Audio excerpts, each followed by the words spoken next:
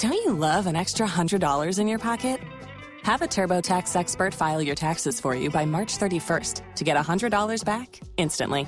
Because no matter what moves you made last year, TurboTax makes them count. That means getting $100 back and 100% accurate taxes, only from Intuit TurboTax. Must file by 3/31. Credit only applicable to federal filing fees with TurboTax full service. Offer can be modified or terminated at any time.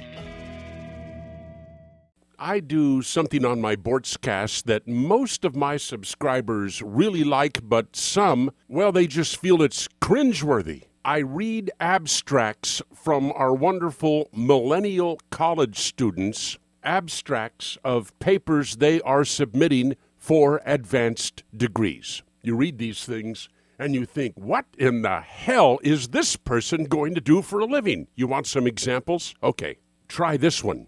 It's about the TV show My Little Pony. Really?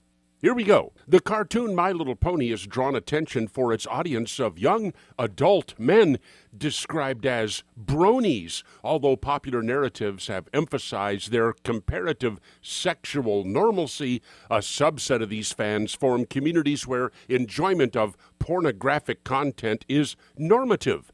Through ethnographic observation of the My Little Pony discussion board on the website 4chan, we find that these men construct a communal identity around their sexual desires. We argue that by placing them outside of normative heterosexual desire, this communal sexuality renders these men abject.